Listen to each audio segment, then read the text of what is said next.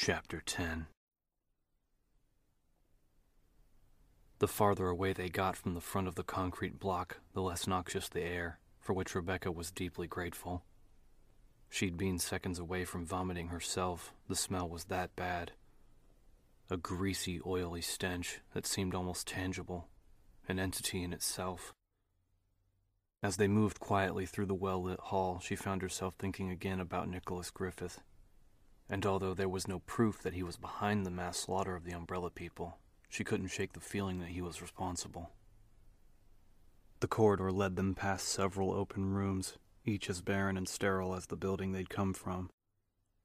They passed an exit at the far side of the block, and after another turn in the hall, finally came to a door marked again with the letter A, and below it 1-4.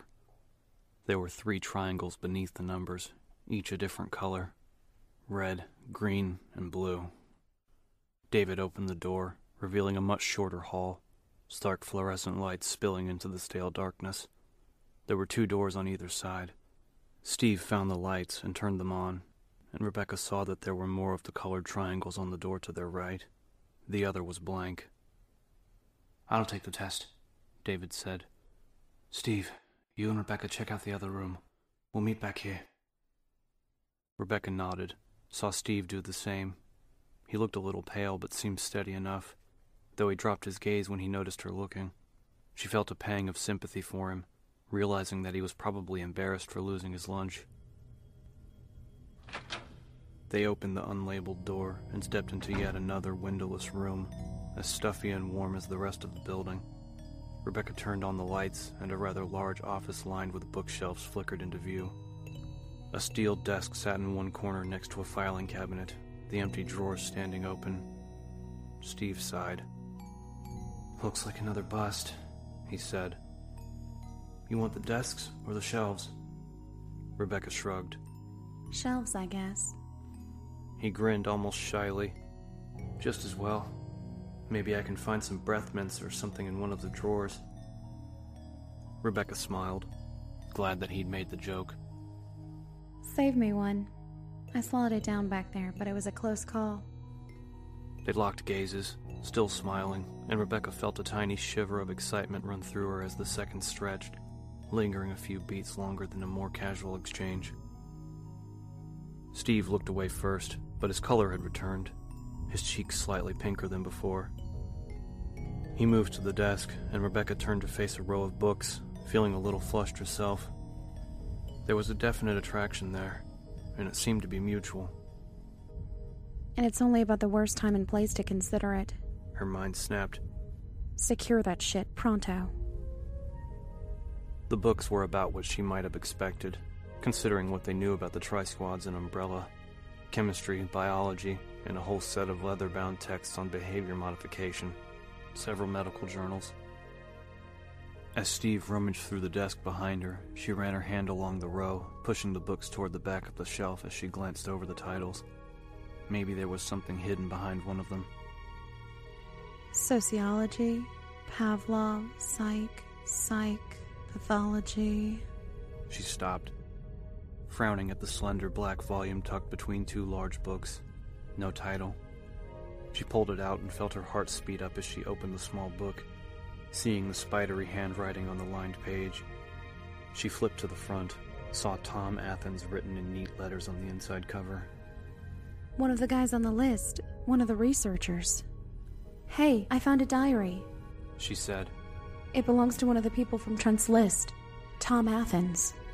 Steve looked up from the desk, his dark eyes flashing. "No shit. Go to the back. What's the last date?"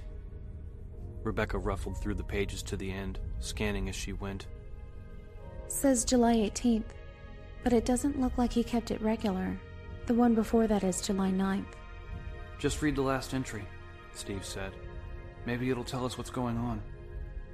She walked to the desk and leaned against it, clearing her throat. July 18th, Saturday. It's been a long and ridiculous day. The end of a long and ridiculous week. I swear to God, I'm going to beat the crap out of Lewis if he calls one more stupid meeting. Today it was whether or not we should add a new scenario into the Tri-Squad program, as if we need another one. All I really wanted was to get it on paper, and the rest of it was his usual bullshit. The importance of teamwork, the need to share information so we can all stay on the right track. I mean, Jesus, it's like he can't live with the concept that a weekly might go out without his name on it. And he hasn't done dick since the MA7 disaster, except to try and convince everyone that it was Chin's fault. So much for not speaking ill of the dead. Sanctimonious prick. Alan and I talked over the implants yesterday. That's going well. He's going to write up the proposal this week, and we're not going to let Lewis touch it. With any luck, we'll get a green light by the end of the month. Alan figures the white boys are going to want to run it past Birkin, though God only knows why. B doesn't give a shit what we're doing out here. He's off being brilliant again. I have to admit, I'm looking forward to his next synthesis. Maybe we can work out some of the bugs in the tri-squads. There was a minor scare in D on Wednesday, in 101. Somebody left the refrigerator open, and Kim swears there are some chemicals missing, though I'm starting to think she miscounted again. Hard to believe she's in charge of the infection process. The woman's a ditz, and she's sloppy as hell when it comes to maintaining the equipment. I'm surprised she hasn't managed to infect the entire compound. God knows there's enough in there to do it. I should probably get over to D myself, make sure everything's ready for tomorrow. Got a new batch coming in, and Griffith actually asked to watch the process. First time he's come out of the lab in weeks. First time he's ever taken an interest in what the rest of us are doing. I know it's stupid, but I still want him to be impressed. He's as brilliant as Birkin, in his own creepy way. I think he even intimidates Lewis, and Lewis is generally too stupid to scare. More later. The rest of the pages were blank. Rebecca looked up at Steve, not sure what to say, her mind working to glean the relevant bits of information from the rambling tirade. There was something in there that bothered her, something that she couldn't quite place. Missing chemicals, infection process, the brilliant, creepy Dr. Griffith. She no longer had any doubt that Griffith had killed the others, but that wasn't what set her internal alarms jangling. It was, "Block D," Steve said, a look of anxious fear playing across his face. If we're in A, Karen and John are in D. Where there's enough of the T-virus to infect the entire compound. Where the infection process took place. We should tell David, Rebecca said, and Steve nodded, both of them moving quickly for the door. Rebecca hoping desperately that John and Karen wouldn't find room 101, and that if they did, they wouldn't touch anything that could hurt them.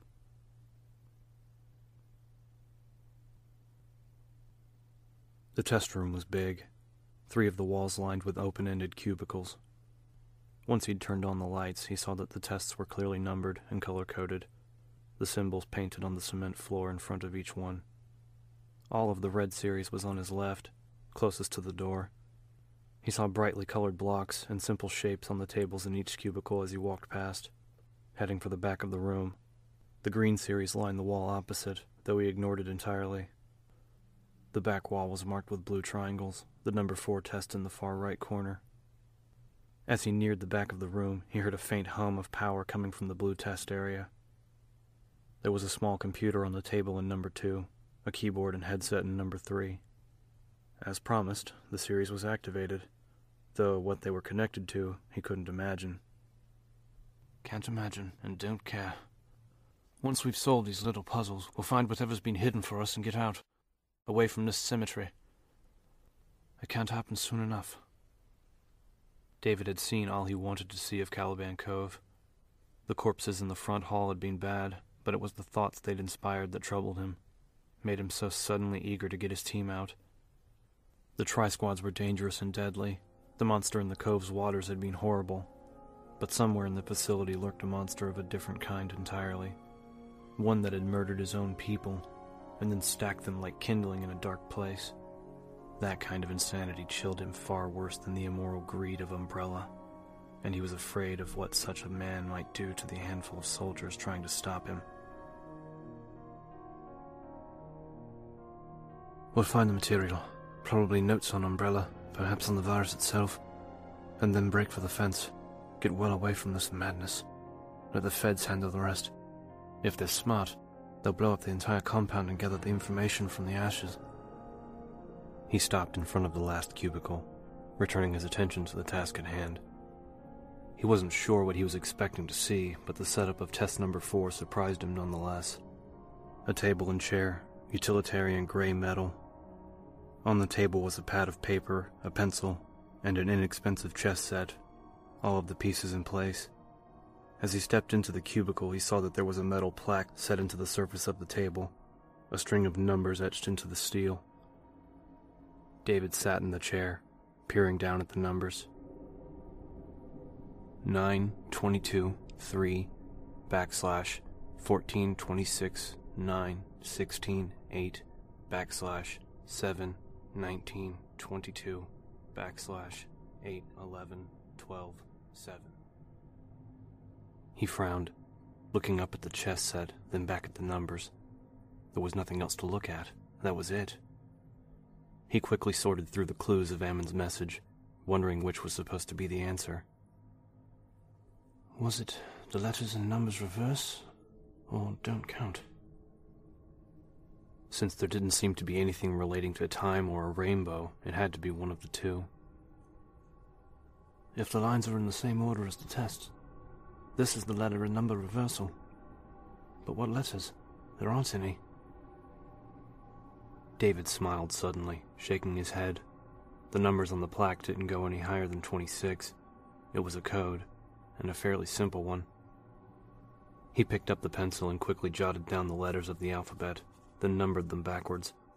A was 26, B was 25, all the way back to Z, 1.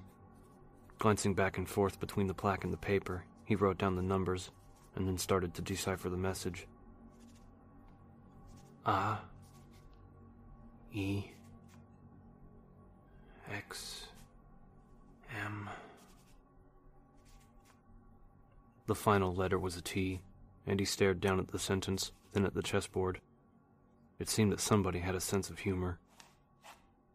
Rex marks the spot. Rex was Latin for king. White always goes first, so... He reached out and touched the white king. As soon as his fingers contacted the piece, it swiveled in place, turning around to face the back of the board. At the same time, there was a soft, musical tone from overhead. He looked up and saw a tiny speaker set into the ceiling. Nothing else happened. No flashing lights or secret passageways opening up behind the wall. Apparently he'd passed. How anticlimactic. It seemed like an awfully complicated test for something as supposedly mindless as a Tri-Squad zombie, though perhaps the researchers had been making plans for something else, something intelligent. It was an unsettling thought, and not one he wanted to ponder. He stood up and turned toward the front of the room. Just as the door burst open, Rebecca and Steve hurrying in, wearing matching expressions of fear. What is it? Rebecca held up a book, talking fast. We found a journal. It says that the strain of the virus used to infect the Tri-Squads is in Block D, in Room 101. Maybe everything's fine, but if John and Karen touch anything that's been contaminated... He'd heard enough. Let's go. They turned and he strode past them, leading them back the way they'd come, his thoughts racing. They had passed an exit on the far side of the building. He could send Steve and Rebecca to the next block over while he went to D, just as originally planned, only much faster, and now carrying the horrible, heavy fear that two of his people might accidentally uncover the T-virus. It won't happen. They'll be careful. The chances of one of them getting a cut and then touching something dangerous in a room that's bound to be marked as a laboratory. The reassuring facts did nothing to ease his mind. They hurried toward the exit, a deepening knot of dread settling into the pit of David's stomach.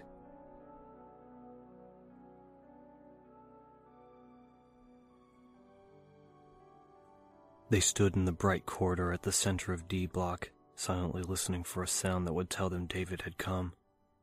From their position, they should be able to hear any one of the 3 external doors being used.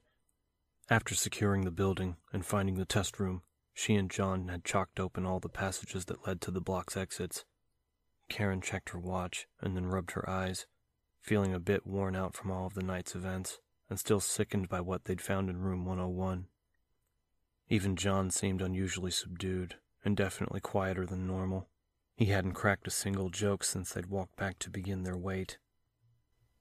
Maybe he's thinking about the gurneys, fixed with bloody restraints, or the syringes, or the surgical equipment heaped in the sink. They'd found the test room first, a large chamber filled with little tables, each marked with numbers between 5 and 8. Karen had been somewhat disappointed to see that the Blue Series number 7 was just a handful of colored tiles with letters on them, half of them upside down and unreadable. All the colors corresponded to a rainbow's, though there were 2 extra violet tiles in the heaped pile. Since they couldn't risk messing with it until David had completed the final test, she'd reluctantly turned away, suggesting that they check out the rest of the block. They'd gone through a couple of offices, empty, and a cluttered coffee room where they'd found a box of incredibly moldy donuts and little else. It had been the chemical lab that had told them the most about what kind of place Umbrella had created, and although Karen didn't believe in ghosts, the room had given her a feeling like nothing she'd ever experienced before. It was haunted, plain and simple. Haunted by the misery of fear and the cold, Nazi-esque precision of scientists committing atrocities against their fellow man. "You thinking about that room?" John asked softly. Karen nodded but didn't say anything. John seemed to sense her unspoken desire not to talk about it, for which she was thankful. The weight of her good luck charm was the only other comfort she felt at the moment, and she longed to take it out, to feel reassured by memories of her father and successful missions gone by. Anything to take her mind off of the lab room. The outer door to 101 was clearly marked with a biohazard symbol, and they'd briefly discussed not going in at all, John arguing against entering a possibly contaminated environment. Karen had pointed out that neither of them had any cuts or abrasions, and that they might find something about the T-virus to take with them. The truth was, she couldn't stand to let such an opportunity pass. She wanted to see what was behind the closed door because it was there. Because leaving it unopened would get under her skin. John had finally agreed, and they'd gone inside, stepping into a small entryway that was draped with sheets of heavy plastic. There were shower nozzles overhead, and a drain set into the floor, a decon area. A smaller second door had opened up into the room itself, leading them into a mad scientist's dream. Glass crunching underfoot, a tired smell of anxious sweat beneath the acrid odor of bleach. John found the lights, and even before the large room snapped into view, Karen felt her heart start to pound. There was a dark tension that filled the air, a sense of foreboding that radiated from the very walls. It looked like a dozen other lab facilities she'd worked in, counters and shelves, a couple of metal sinks, a large stainless steel refrigerator unit in one corner with a lock on the handle. And somehow that was the worst, that the environment was so familiar, a place she'd always felt at home. The few differences were dramatic ones. The room was dominated by a stainless autopsy table, fitted with Velcro restraints, and there were 2 additional hospital gurneys next to it, likewise fitted. As she walked over to look at one of them, she saw the dark, dried stains at either end. The thin pad was soaked with blood from where a man's ankles and wrist would be. In the back of the room was a cage the size of a large walk-in closet, heavy bars surrounding an unpadded bench. Next to the cage, several slender poles leaned against the wall, each a meter or so in length and tipped with hypodermic needles. They were the kinds of instruments used to drug wild animals, allowing the person operating them to stay out of reach. Karen looked down at the gurney, lightly touching the long, dried stain, wondering what kind of person could have willingly participated in such an experiment. The crust of blood was old, powdery, and filled her with thoughts of what the victims must have endured, waiting in the cage, perhaps watching as some gloved madman injected a toxic, mutating virus into a helpless human being. It was a bad place, a place of evil deeds. They'd both felt it, both been affected by the realization of what had gone on there. Karen's right eye itched, distracting her from the terrible remembrance, drawing her back to the present. She rubbed at it, then looked at her watch again. It had been only 20 minutes since the team had split, though it felt longer. There was the sound of a door opening, followed by David's excited shout through the corridor. He'd come in through the west entrance. "Karen! John!" John grinned at her, and she felt a wave of relief. David was okay. Here, keep walking, John called back. Take a ride at the T. His footsteps pounded through the hall. In a few seconds he appeared at the corner and jogged toward them, his face tight with concern. Is everything... Karen started to ask, but David cut her off. Did you find the laboratory room? Room 101? John frowned, his smile fading. Yeah, it's back the way you came. Did either of you touch anything? Do you have any cuts, any small wounds that might have come into contact with anything? Their confusion must have shown. David spoke quickly, looking back and forth between them. We found a journal, naming it as the room where they were infecting the tri-squads. John smiled again. Well, no shit. We figured that much out in about 2 seconds. Karen held out her hands, turning them over for David to see. Not a scratch. David exhaled sharply, his shoulders sagging. Oh, thank God. I had the worst feeling all the way over that something had happened. We found the researchers in Block A. Ammon was right. He killed them. And our he has a name now. Rebecca seems certain that it's Nicholas Griffith. He was the one she recognized from Trent's list, and he has a rather sordid history. She can fill you in when we regroup. He shook his head, a wavering smile on his lips. I suppose I let my imagination run wild for a moment. John smiled wider. Geez, David, I had no idea you cared. Or that you thought we'd be stupid enough to stick ourselves with dirty needles in a place like this.